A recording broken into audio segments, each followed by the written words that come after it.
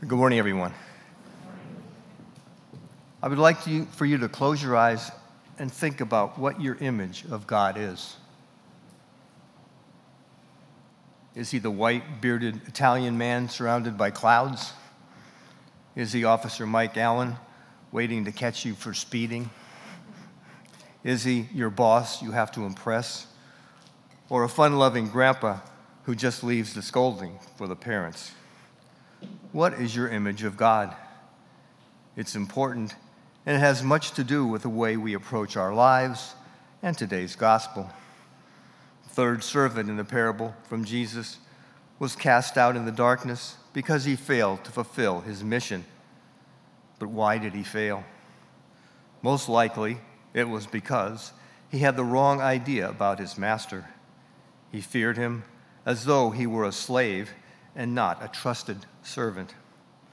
He resented him for entrusting him with only one talent. Didn't he deserve more? This self-centered view of his master left him believing his mission as unreasonable, difficult, and too demanding. And so it kept him from doing what he needed to do. Sometimes in our lives, our view of God can provide us with an easy excuse for laziness and self-pity. We think of God as too harsh, who just gives us these rules and commandments. We can think that the things he asks of us are unreasonable. Sometimes the opposite can occur. We think that God doesn't care what we do, and he just left us here by ourselves. Our God isn't a harsh and unjust taskmaster, but a good, loving, and forgiving God.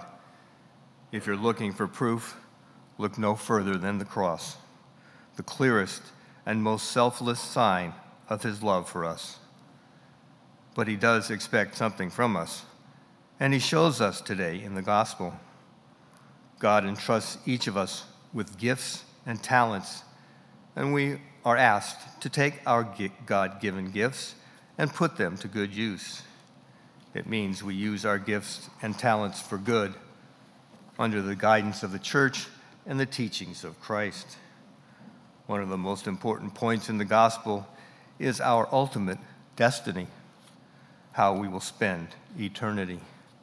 It depends on what we do here and now. It depends on making a decent effort to fulfill God's mission for us here on earth. Sometimes when we talk about heaven and hell and the end times, it seems very frightening. We might think only hellfire and damnation preachers talk about that. But this is a solid and consistent teaching of the church ever since the days when the apostles were with Christ. It's a theme that we hear about in the last few weeks of ordinary time.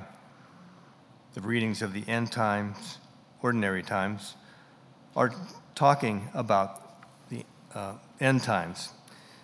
These include readings from the book of Revelation and readings for being prepared and alert. But all these teachings come not from a God who is waiting for us to make a mistake, nor do they come from a God who doesn't care what we do. These teachings, this faith, flows directly from the fact that God wants us to be prepared, and he wants us to live with him in the church, in our lives on earth, and to live with him forever in heaven. Sometimes we forget these things, and we need a reminder. God reminds us that he is not an angry taskmaster, but a loving God.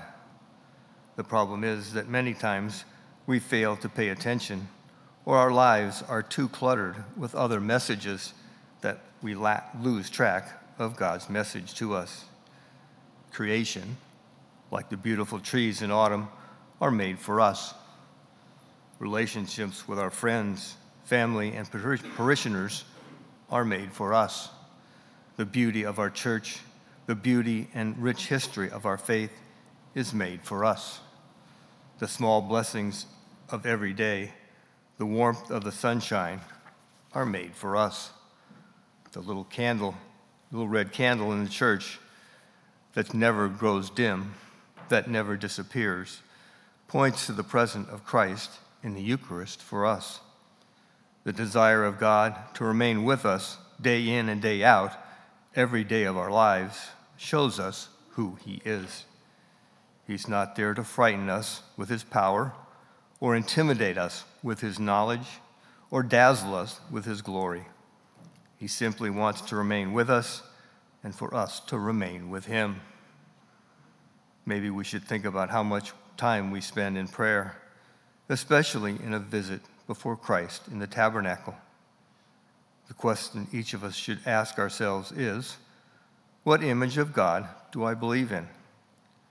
How is Christ asking me to use my gifts and talents?